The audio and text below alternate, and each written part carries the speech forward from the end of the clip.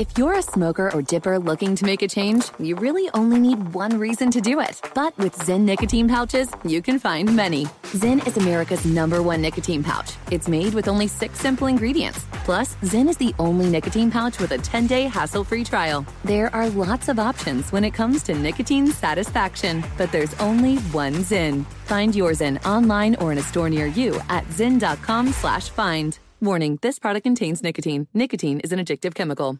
Pause for a big thank you to our partner making today's program possible. Managing your diabetes just got easier. The powerful new Dexcom G7 lets you see your glucose numbers on your compatible watch and phone without finger sticks. Amazing. And because Dexcom G7 is the most accurate CGM system, you can be confident in your food, your exercise, and medication decisions. All those decisions can lead to big results, like more time in range and a lower A1C.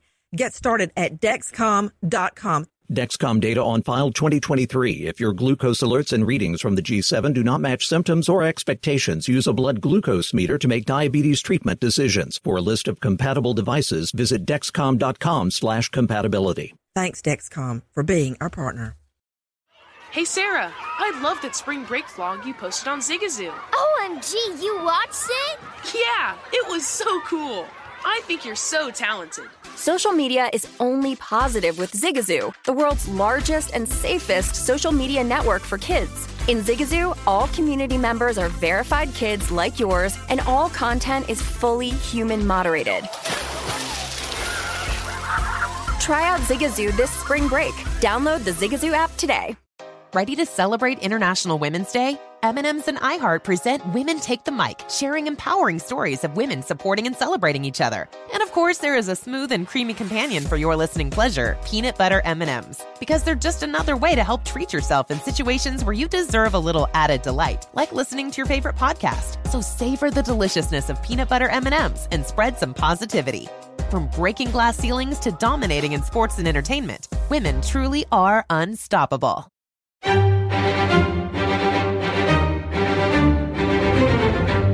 Crime Stories with Nancy Grace on Sirius XM Triumph, Channel 132. A videotaped statement made by the man accused of the notorious murder of a jogger in Queens was presented during a pretrial hearing. Karina Vetrano was murdered while jogging at Howard Beach. The 30-year-old was found dead. Her body was discovered just 15 feet away from a trail that she and her father ran together nearly every day. But back pain forced him to stay at home the afternoon she was killed. Detectives say Chanel Lewis provided a detailed confession to the crime, and police collected DNA samples from scores of young men before focusing on Lewis. Kathy Vetrano shared this chilling message to the person who killed her daughter, Karina. The whole entire world knows what a pathetic, puny, weak piece of filth that you are. The retired firefighter has a message of his own for the attacker. Justice will be served. A beautiful young girl goes jogging every day with her father, a retired firefighter. They're very close, soulmates. One day, he decides he's down in the back, as we say, and he doesn't go. She goes jogging, but then an hour passes, then an hour and a half, and he, the dad, knows instinctively that something is horribly wrong and begins frantically calling her cell phone. He doesn't waste time. He immediately calls police. Together, they retrace her typical jogging route. And it is her own father, Phil Vetrano, that finds his daughter dead. And now, a shocking twist to the already disturbing story. I'm Nancy Grace. This is Crime Stories. Thank you for being with us. Now we learn that the man who turned the Vetranos world upside down, who led police on a wild goose chase for months and months and months, and now is the poster boy for something called familial DNA, deoxyribonucleic acid, has given a confession to the brutal murder and rape of Karina Vetrano. But now he says, I'm not guilty. Not guilty. He'll have to argue it was a coerced or fake confession. And what about the DNA? Should this even be allowed? I want to go straight out to a special guest joining me. In addition to Joseph Scott Morgan, homicide investigator, forensics expert, with me is Dr. Daniel Bober, forensic psychiatrist, and also with me, my special guest today, George Skiro, director at Scales Biological Laboratory, with over 30 years of experience as a forensic expert, a scientist, and crime scene investigator. First to you, Joseph Scott Morgan, I want to review the facts. But before we do, I want you to hear what Karina's father, Phil Vetrano, a retired firefighter, tells me. It was August 2nd, broad daylight. She left the house around 5:30. She said, "Daddy, I'm going to go for a run." And she asked me if I wanted to come. And I said, "I can't today, Karine, because my back is hurt." And I asked her, "Are you going to go in there," meaning the trail in the weeds? And she said, "Yeah." And I said, "Karine, do you think it's a good idea?" She said, "Don't worry, Daddy, I'll be okay." And she went off. And she was only gone 20 minutes when this feeling came over me, like something was wrong. So I called her phone at 6:27, 6:28, 6:30. I was watching the news. I was eating dinner, and I just said, "Damn!" I didn't say "damn," but a word similar to "damn." And my wife had just gotten home from the hospital, and she said, "What's the matter?" And I said, "Karina's not answering her phone." And my wife didn't even know she went out for a run. So I went looking for her. And I walked the trail where we usually run. I stopped about 200 feet from where she was because I didn't think we ever went that far. And I turned around, I came out, I called a friend of mine in the PD, and I told him, "Karina's missing. She's not answering her phone." And within 15 minutes, we had patrol cars. Within a half hour, we had helicopters, we had bloodhounds, we had 300 people looking for her. They happened to unlock her phone. She had an Apple product, which was very difficult to unlock. But because Karina had asthma, they were able to unlock the phone, and we found the location. And at 10:30, I went to where the phone was found, and she called me. She came to me and called me and led me to where she was, and I just walked into the weeds and found her. When you say she came to you, what did you hear a voice in your head? What happened? No, it's the same way that I got the feeling when I was watching the news, when I knew something was wrong. Karina and myself, we weren't just, father and daughter. She was like my best friend, and we did everything together. You find her cell phone, and then what happens? Well, the cops found the cell phone. So I went to where the police were. There were about 15 cops there at the time. There was bloodhounds. There was a helicopter with heat sensor on it. And I said, "Where's the phone?" And they pointed in a direction. He said about 50 feet in. And, they didn't touch the phone. They left it to CSI. So I said, okay, it's pitch black now. And I start walking deeper into the trail, just walking. And then I told myself, or something told me no. So I turned around and I walked in the other direction. I got to about 50 feet from where the phone was on the trail, and I just stopped. And there's a trail to the right and there's a trail to the left. You can go in either way, and the weeds are 8 feet high. And I just stopped. I turned to my right. I looked at the weeds, and I just walked in. And I made it at about 30, 35 feet, and that's where she was. You know, she needed her father. She needed me to find her. There's no question. To Joseph Scott Morgan, death investigator, what this guy says in court, Chanel Lewis, is so disturbing. The family heard this. They have personally reviewed his videotape confessions. He says that, I was mad. I saw red. He also denies raping her and says, he says he killed her. I guess what? Somebody else raped her. And so he's going to say that coincidentally somebody just happened to rape her and then he came in and killed her. Quote, he says he grabbed Vetrano as she ran past him through a marshy swamp, that she clawed at his face, and he hit her 5 times before she was knocked unconscious. Quote, she didn't yell. She was finished. I finished her off. I strangled her. She fell into the puddle and drowned. He says coldly on videotape, I got up. I wiped off the blood, and she was calm. She was in the pool of water. It was like all the way over her face, he says, of the puddle. And after telling police how he, quote, finished her off, he seemed to think he could pay his way out of a murder one charge. He says, quote, I can straighten out my stuff. I mean, you're the DA, right? Where do we go from here? Is this a restitution program or something? What? Quote, I finished her off. Then he goes on, Joe Scott, to insist he did not molest her, even though her jogging shorts had been pulled down. I didn't do any of the stuff they said, sex assault, stuff like that. He says he then walked home up the bike path, quote, shaken up.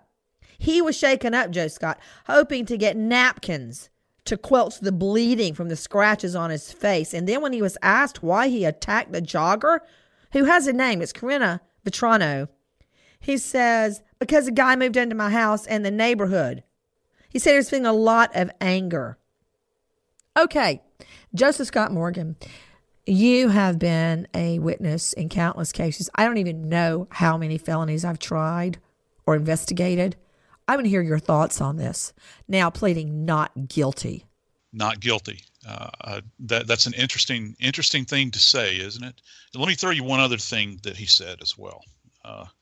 He's also quoted as saying, Nancy, I beat her to let my emotions out. I never really meant to hurt her. It just happened. So let me get this straight. He places himself there physically at the scene of the crime where he apparently laid in wait. Nancy, this is a very narrow jogging path. It's in a wooded area immediately adjacent to a beachside area where people take their families. This young girl lived there. This young lady lived there with her father. And he waited in the bushes until she jogged by.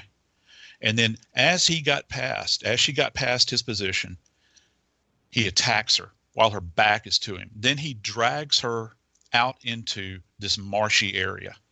Now, he says, I beat her. Let me tell you what else they're saying. She was apparently struck in the back of the head with some type of heavy object. They're thinking possibly a rock. Now, I don't know this definitively, but she may very well have had a depressed skull fracture. That happens many times with these types of strikes. And then she was strangled. And he's saying that he didn't molest her at all, Nancy. You know, she's wearing jogging pants. Now, as everybody can attest to, jogging pants don't just spontaneously fall off. Her pants had been pulled down. This is in a what we refer to as an asymmetrical position. She's face down, Nancy. Can you imagine in this dirty, filthy marsh water, face down? She's been brutalized, beaten, strangled. She's bruised and scratched. All she wanted to do is go out for a jog. Her pants are down. And he, in this asymmetrical position where he's dominant over her, finally, just strangles out the last bit of life that she had left in her. He completely abused this woman. And to say that this wasn't sexually motivated, give me a break. This is a sexual attack. It's an attack of power. He raped her and he choked her. And you know what? He may have raped her after she was dead. We don't know. But this we do know. He has left his DNA behind, and that is a tough mountain for any defense team to climb in this particular case. Well, there should be a treasure trove of DNA, because let me add some more facts to that for our special guest, George Skiro, to digest.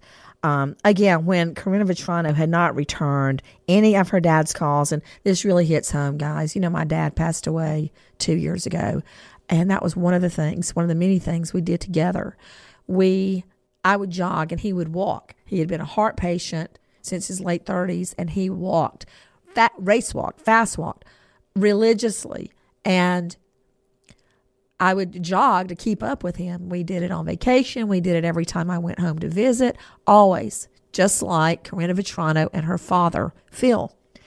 So when she didn't call back a couple of hours after she left, he calls NYPD. You know, he knows them because he was a firefighter. He found his own daughter's body. I mean, that is an image that will never get out of his mind, which I'll go to Dr. Bober on in just a moment. But this is what we know. Detectives say, as Joe Scott said, she had been hit in the back of the head with a rock, raped and strangled. She fought. She cracked her teeth off while biting her attacker. She clenched grass in her hands as she was being dragged off the jogging track, trying to hold on. DNA was under her nails, on her bat, which had to be semen, and on her phone in the weeds a few feet away.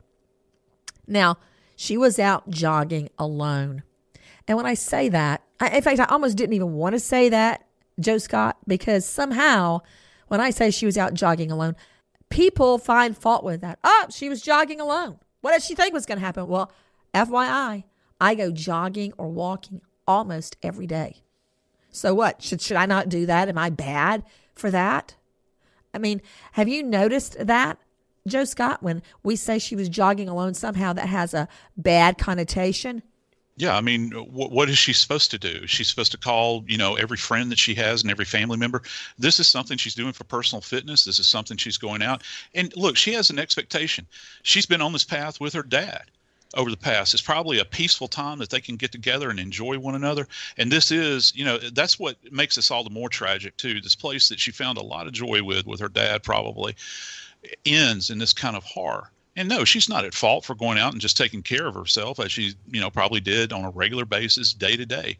And who would think that lurking over in the bushes is somebody that is acting in a predatory nature that just reaches out from behind after she's passed by, knowing what he's doing, and drags her off into this hell-filled last few moments of her life. Joining me right now, as I have touted, is a renowned DNA expert. It is George Skiro, director of the Scales Biological Laboratory, with over 30 years of experience as a forensic scientist and a crime scene investigator. Before I go much further with the facts, George, I want to welcome you. Thank you for being with us here at Sirius XM 132. And I want you to enlighten us all. For those that may not be familiar with DNA, deoxyribonucleic acid, every single person has their own unique DNA. It cannot be replicated. It's like a biological or genetic fingerprint. But what is familial DNA, George? Because they tried and they tried and they tried. They took the DNA off her body, George, and compared it to CODIS, which was the nationwide databank of DNA. No matches. So it looked as if it wasn't anybody that had a record. They couldn't find the perp. It was excruciating. George, what is familial DNA? Well, thank you for having me, Nancy. Familial DNA searching is where a database is searched, a database of DNA profiles. It's searched to determine if there are any close matches that could have maybe come from a potential family member of a perpetrator of a crime, to see if a link could be made that way. Then, if there's a potential link made that way, and if it's a fairly strong familial DNA match, what they'll then do is get a DNA sample directly from that individual to compare directly to the evidence that's found at the scene. So, bottom line, if you get DNA on a crime scene to Joseph Scott Morgan, and it doesn't match anybody in the DNA data bank, if you can use, there's just a handful of states that allow the use of familial DNA, although I think that's changing. You then take the DNA and you compare it to anybody in the data bank, and it can show up if their relative has been in jail. Then you have an idea. I'm like, oh, this is somebody related to Joseph Scott Morgan. Well, I'm going to go find Joseph Scott Morgan because he's in my data bank. He's got a rap sheet. And I find Joe Scott Morgan, and I say, listen, familial DNA popped up, and you're a hit. Got any ideas which one of your blood relatives might have done this thing? Who lives in this area? Who lives in this neighborhood? Blah, blah, blah. That's what familial DNA is. So explain to me, Joe Scott, your take on familial DNA. You know, Nancy, the really great thing about this, as you know, I'm a college professor, and one of the things that I tell my students in class and the forensics classes I teach is that people are always really focused on things like positive findings in science. Well, the test was positive. I tell my students that negative findings are just as important as positive findings. And the reason is that in crime scene investigation and death investigation, one of the things that we're looking for is a starting place. If we have a negative finding, say for instance that it doesn't appear in the CODIS database, that means we have a place to start. That means that we can push that aside and begin to look in other locations. So this is going to be a tie back, and it's going to give us an opportunity to dig deeper into who may have played a part in a particular case, and in this case in particular. And this is essential because I think that this is a historic moment. This case has a lot of weight to it relative to what you just mentioned. It's brought familial DNA to the forefront. Yet again, and let me tell you, the ACLU, the defense bar, screaming, crying, whining that it's, quote, not fair. You know what? That's what John, David, and Lucy say when they have no other argument. That's not fair. And I always say, you know what? You're going to have to refine your argument and come up with an actual reason I should not take your iPad away. And when you do that, I will listen. But it's not fair. It's not specific enough. So that's where we're standing right now. I want you to hear what the police are saying. Now, this guy who gives a videotape confession about the death match he put on Karina Vetrano before she was raped and murdered, how she knocked her teeth out, struggling, tore at the grass to save her own life. He tells all this about how he drowned her in a puddle. Now he's pleading not guilty. I want to thank our partners who are making today's program possible, where we investigate the murder of a beautiful young girl and the devastation of her family, that family of Karina Vetrano. We are investigating what happened to her as we gear up for the trial of Chanel Lewis. Right now, thank you to our partner. One of our partners that I just love is Super Beats. Wouldn't it be great to have all the energy you wanted all day long? So I could, run all day, but fatigue gets in the way even for everyday activities. I mean, if you're up at 5:30 every morning like I am, by about 4 o'clock, you're dragging. It seems to get worse every year, and this is why. When you're 20, your body has a natural ability to maintain healthy circulation. By age 40, that ability has decreased by half, and it leaves you feeling tired. What can you do to get that circulation back and fight fatigue? Drink Super Beats. Listen, Super Beats promotes the body's own natural ability to produce healthy circulation, increase energy and stamina all day long. And only Super Beats is made from beets grown to very exacting standards and then concentrated into superfood crystals for us. So if you want to increase your own natural energy, call 800-516-0683 or go to nancysbeats.com. NANCYSBEETS, nancysbeats.com. Catch this. With a first order, you get another free 30-day supply of Super Beats, plus these indicator strips to see how Super Beats are working for you, plus free shipping. You're not going to get that at the pharmacy. You're not going to get that at your health food store. No. 800-516-0683 or go to nancysbeats.com today. In fact, I need to drink about a gallon right now because I need energy We are talking about the horrific murder of a beautiful young girl who had the audacity to go jogging one day. Her own father found her body. Phil Vitrano, a retired firefighter, who that one day was down in the back and did not go jogging with her as he usually did. Now joining me, in addition to Joseph Scott Morgan, forensics professor at Jacksonville State University and death investigator, the director of Scales Biological Laboratory, George Skiro, and now joining me, Dr. Daniel Bober, forensic psychiatrist. Dr. Bober, thank you for being with us. I was just detailing the confession that he gave, a fine detail of the murder of this girl.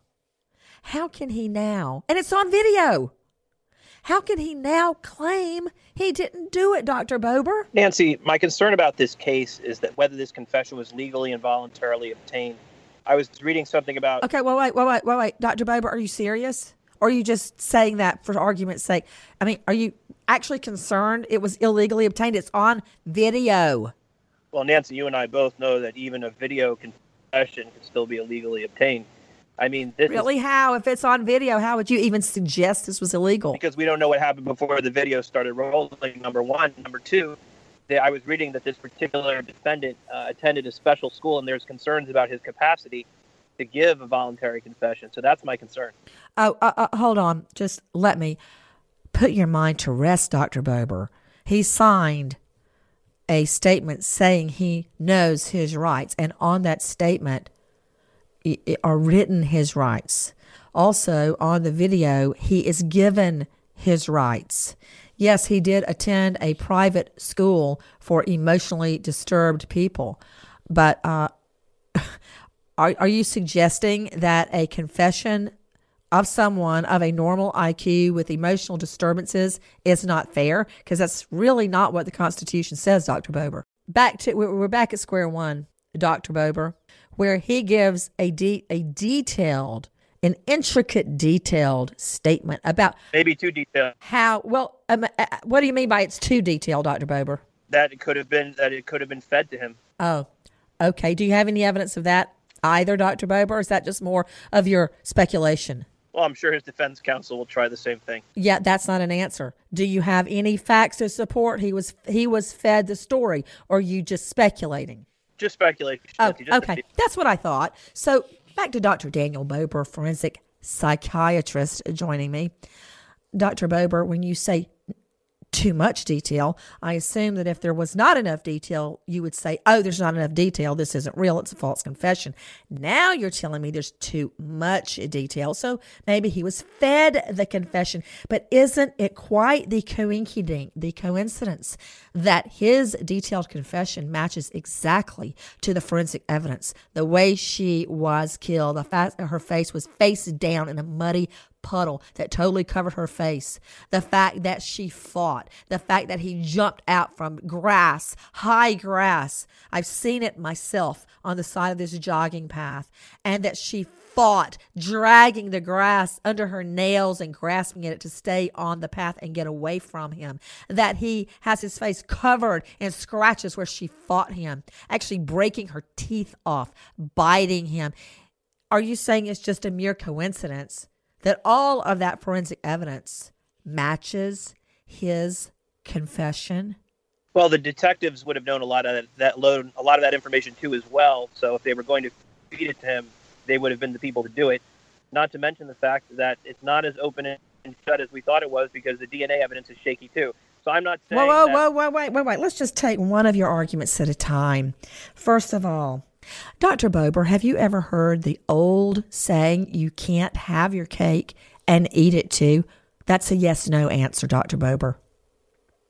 So, Dr. Bober, wouldn't you agree that either he's too emotionally disturbed to give a valid or legal confession, or he is so clever that he can hear all these facts and then regurgitate them without prompting over quite a period of time, hours in fact, he gives his statement.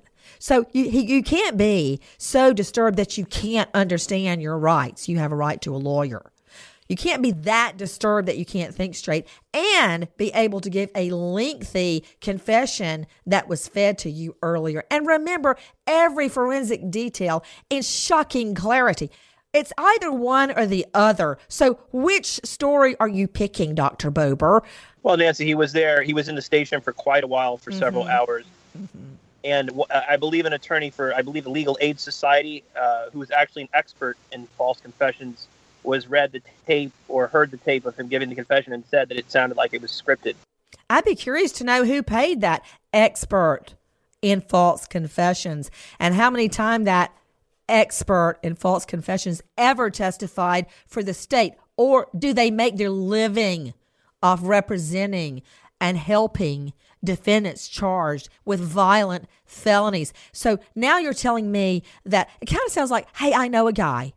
Yeah. So Dr. Daniel Bober says he heard some guy that said, whoa, that says he heard the confession that then said, oh, sounds coerced to me. So who's the guy, Dr. Bober? Who is this expert? I believe he was with the New York Innocence Project, Nancy. I can find out the name for you, but I don't have it right now. Oh, so you don't know his name or when he said it or if he ever really even listened to the confession. It's just something what you read online? Well, that's where I read the story. You know what? I've got some property I'd like to sell you. It's a little swampy, but I'm pretty sure it's real valuable, Dr. Bober. Now, Dr. Bober, let's go back to another thing you said. You said the DNA was shaky. The DNA evidence found on her body is, quote, shaky, according to Dr. Daniel Bober. Why is it shaky, Dr. Bober? What I had read, Nancy, was that there was actually a mixture of DNA under her fingernails and that they couldn't definitively tie the DNA evidence to the defendant. That's what I had read. I could be incorrect about that assumption, but that's what I read. They found DNA from the defendant on her back.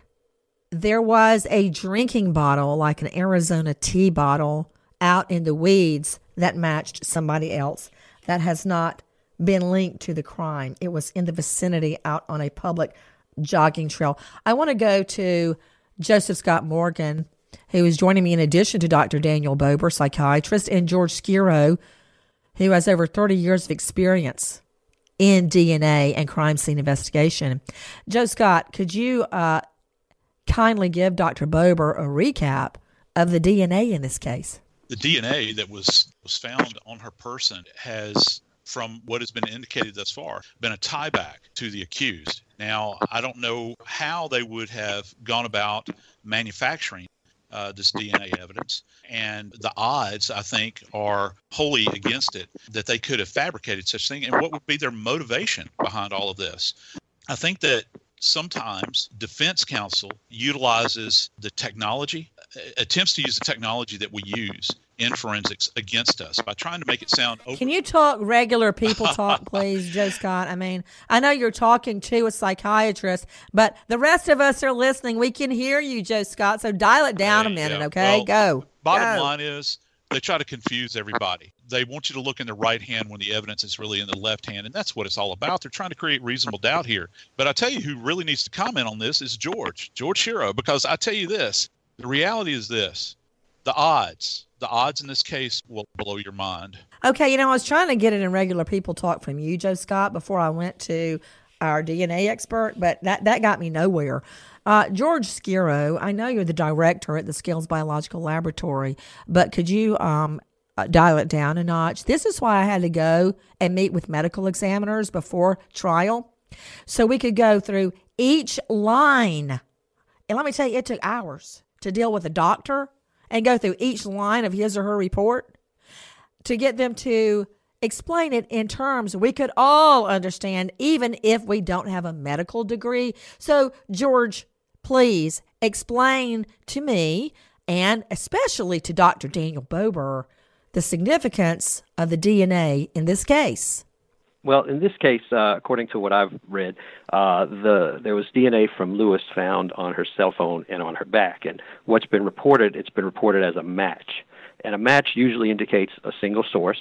And then what will happen is whenever there's an inclusion or a match, we have to give a statistical weight to it. And in this case, the statistical weight will probably be in the trillions, perhaps quadrillions, if it's a complete match, meaning that with the exception of a possible identical twin, that Chanel Lewis is the source of that DNA sample on the back of the cell phone. In addition, there was a mixture that was found under the fingernails, and it's a mixture of several people, and they could not exclude Mr. Lewis. But then again, once you have the two strong matches, that kind of outweighs everything else that might be or may be. Because when you have something, especially when it's a cold case like this, and it was a cold case, just not a very long-term cold case, and then you have someone's DNA profile developed on it, and then that person's DNA profile is later determined by taking a sample directly from that individual, then there's not going to be there's not going to be able to be anything saying that it was secondary DNA transfer or it was okay. You're going all MD on me right here. Hold on, George and Joe Scott, Dr. Daniel Bober.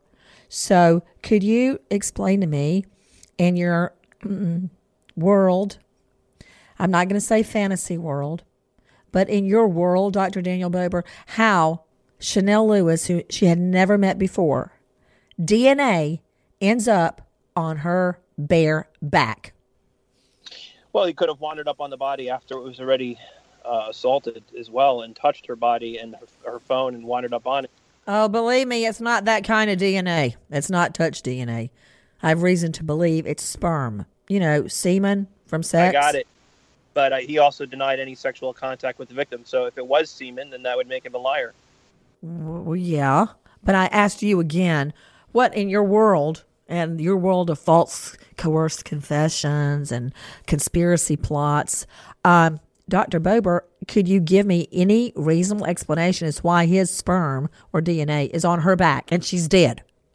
Well, if it's semen, obviously that's pretty damning evidence. What, Dr. Bober? What was that? I said it's very. Could you repeat that for the court, please? It's pretty damning evidence. If it turns out to be if it's biological material, if it's semen, then it's a pretty damning evidence of that he committed the crime.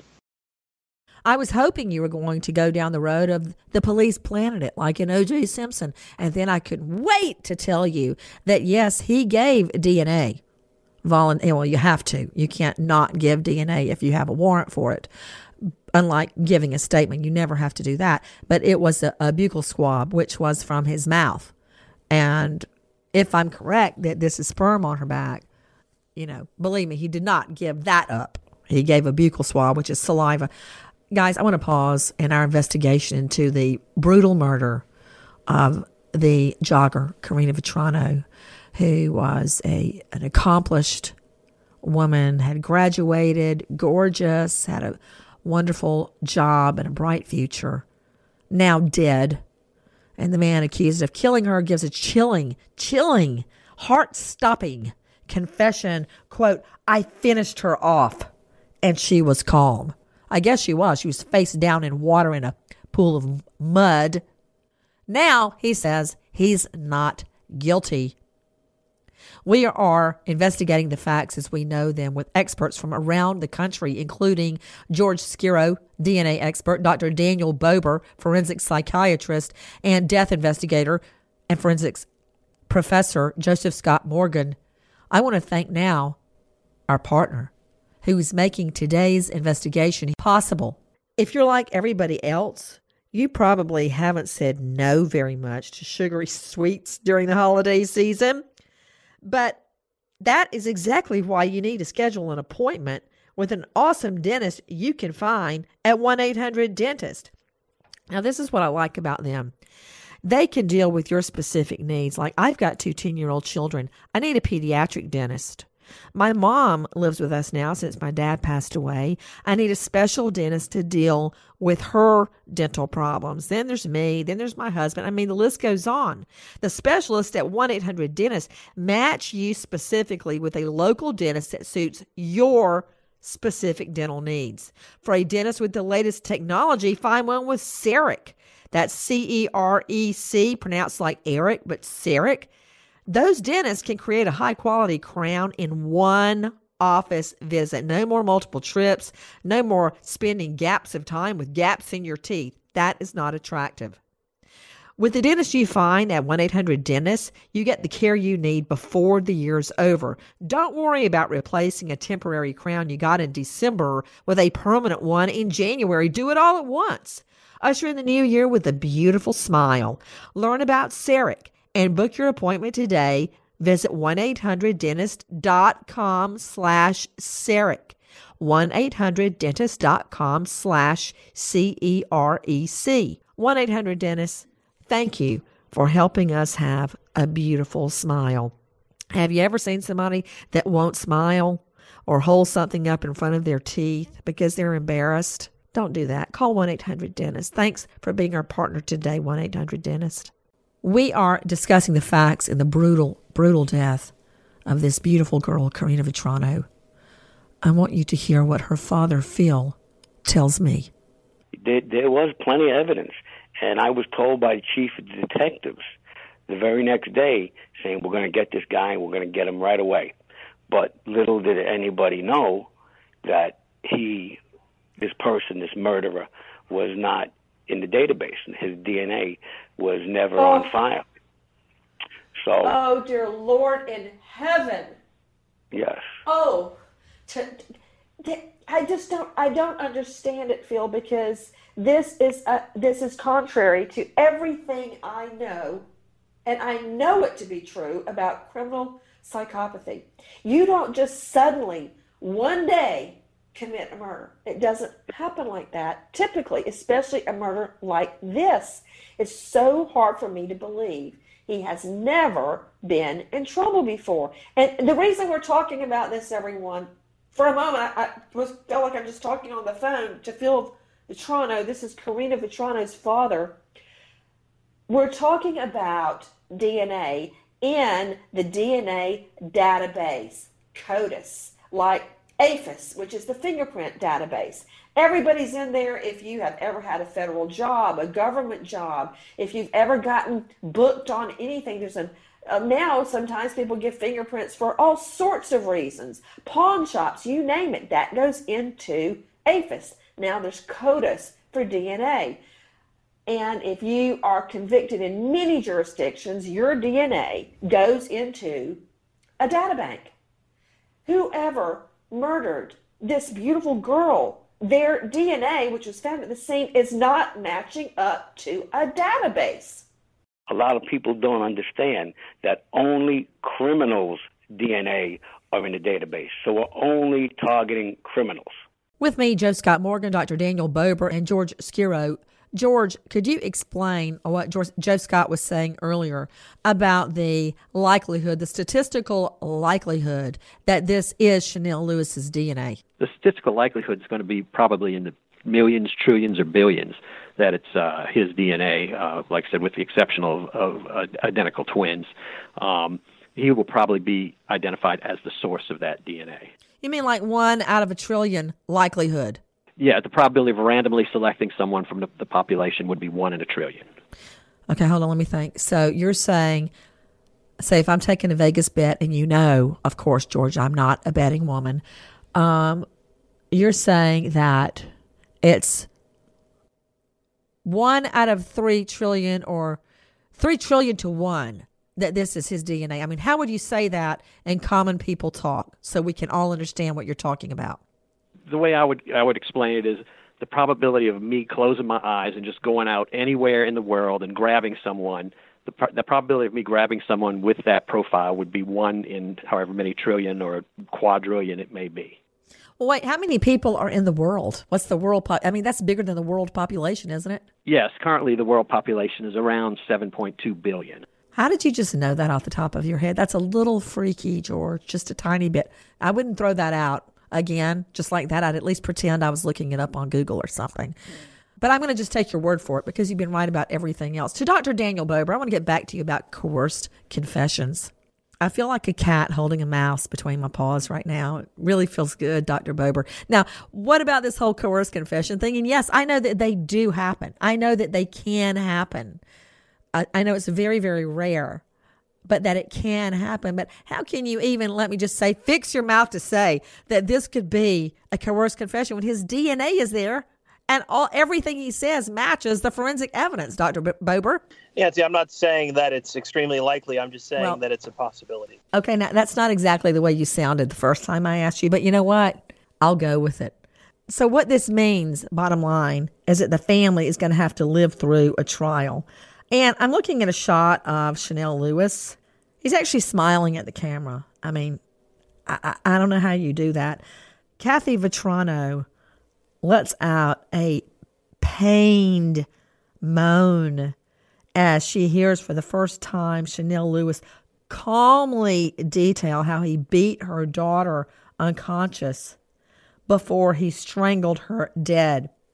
This video that I'm talking about, the reason we know so much about it is because it was played at a pretrial hearing, and it showed the alleged killer describing to police the attack. I was mad, quote, I saw red, he says, as to why he killed her. And then he says that he killed Vetrano, that he found on a jogging trail, because a guy moved into my house and neighborhood. He says he grabs Vetrano as she jogged past, that she clawed at his face, and he beat her in the face 5 times before she was knocked unconscious. Quote, she didn't yell. She was finished. I finished her off. I strangled her. She fell into the puddle and drowned. I got up. I wiped off the blood, and she was calm. She was in the pool of water. Then he goes on to say, after he, quote, finished her off, I can straighten out my stuff, right? This is about, where do we go from here? Is this a restitution program or something? Dr. Daniel Bober, do you think they fed that to him too? Sounds pretty specific. It's possible, but again, before unlikely. He confessed, he told a detective, Detective Barry Bowen, I want to change my life. I'm sorry for what I did. He insists he did not molest her, even though her jogging pants had been pulled down. Quote, I didn't do any of the stuff they said, sex assault, stuff like that, according to the tape. Then he says he walked home, quote, shaken up, looking for napkins to stop the bleeding of the scratches on his face. Took 6 months to find him when he voluntarily gave a cheek swab, and it matched DNA found under the victim's fingernails. Now, George Skiro, other than there being a potential accomplice, why would there have possibly been other DNA under her nails? Well, that's not uncommon to see mixtures of DNA found under people's fingernails. Just in coming in contact with everyday people, the people in your household, there's going to be other people whose DNA is going to accumulate there. And also there is a potential that, whoever handled the body afterwards, their DNA could have ended up there. Like I said, it's not uncommon to see mixtures under fingernails. I don't believe that there was any contamination. I'll tell you why. Because the father, who was a retired firefighter, calls in his friends at the NYPD. He was an NYFD, New York Fire Department. And they're there with their friend. And I think they gave very careful attention to bagging her hands. Explain, Joe Scott. One of the steps that we'll take at a crime scene before the body is removed is that the bag will be specifically bagged in paper bags and taped around the wrist externally. And that way, in transport, first off, the hands of the deceased, you don't want them contacting anything that might otherwise leave some kind of trace evidence there. And also, anything that falls off of the hands in transport, remember, they're going back to the OCME and bouncing down the road.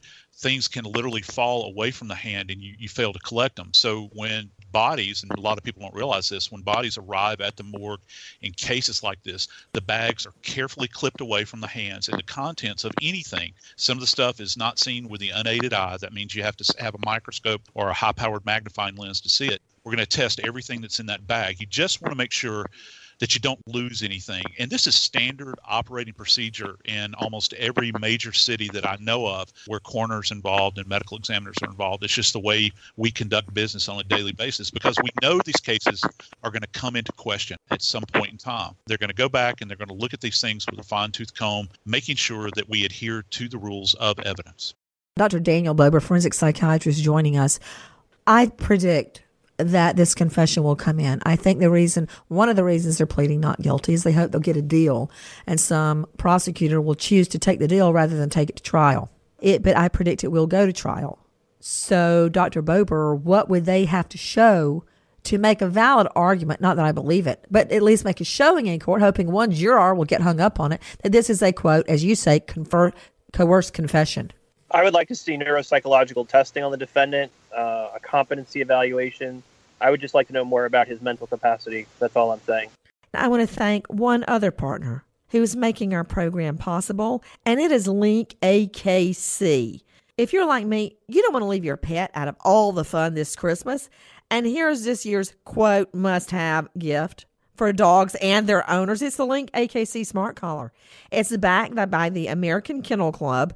It's a GPS locator, a fitness activity tracker, and it's all controlled through your smartphone. It even has an LED light and temperature sensor. Not that I think your dog is going to need an LED light or temperature sensor. I love the GPS locator, and I'll tell you why. I don't have to worry about Fat Boy, a.k.a. Nitro, running down the street and getting run over. I can look straight at this app and see exactly where he is. It's total peace of mind. Then you've got the activity wellness tracker. Doesn't matter how old or chubby your dog is, whether it's a pure breed or a mutt like Fat Boy, Link AKC shows the amount of activity each and every dog needs. It's easy to set up, and there are sizes for every dog. It's super comfy. Link AKC, so handsome or beautiful on your pet. Check out our Instagram, Facebook, and Twitter to see the pictures I posted of Fat Boy. Keep your dog safe, happy, and healthy with Link AKC, risk-free 90 days. It's the perfect gift for you and your dog. And right now, 30% off and free shipping on your order if you use code Nancy, Nancy, at linkakc.com for 30% off and free shipping. Linkakc.com, code Nancy. Thank you for being our partner today. Nancy Grace, Crime Stories, signing off. Goodbye, friend.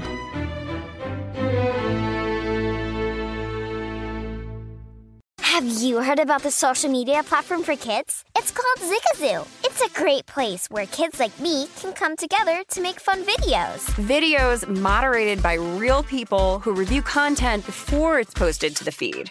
I love the dance challenges. I love that it's kid-safe COPPA certified. I don't know what that means. It means it has built-in privacy protections for your online data. Zigazoo, the world's largest social network. For kids. Download the Zigazoo app today. Does money stress you out? Let Facet flip your financial chaos into clarity. Finding Facet immediately put us at ease. Facet's innovative approach to financial planning ensures your money works as hard as you do, enabling members to experience the joys of having your finances in order. And that makes us Facet for life now, I guess. Visit Facet.com, FACET.com to learn more. This ad is sponsored by Facet. Facet Wealth is an SEC registered investment advisor. This is not an offer to buy or sell securities, nor is it investment, legal, or tax advice. These testimonials are from current Facet members who are not compensated. All opinions are their own and not a guarantee of a similar outcome. Big thank you to our partner making today's crime stories possible, Leesa Mattress. Tired of tossing and turning because you sleep hot? Look no further than Leesa's Chill Collection. You can say goodbye to restless nights and wake up refreshed. For a limited time, save up to $460 on a Chill Collection mattress and get 2 pillows free. Go to Leesa.com/Nancy for an additional $50 off mattresses and select goods. That's LEESA.com/Nancy. CNN Underscored's Guide to Sleep has tons of recommendations for products that can help you get the best night's sleep ever.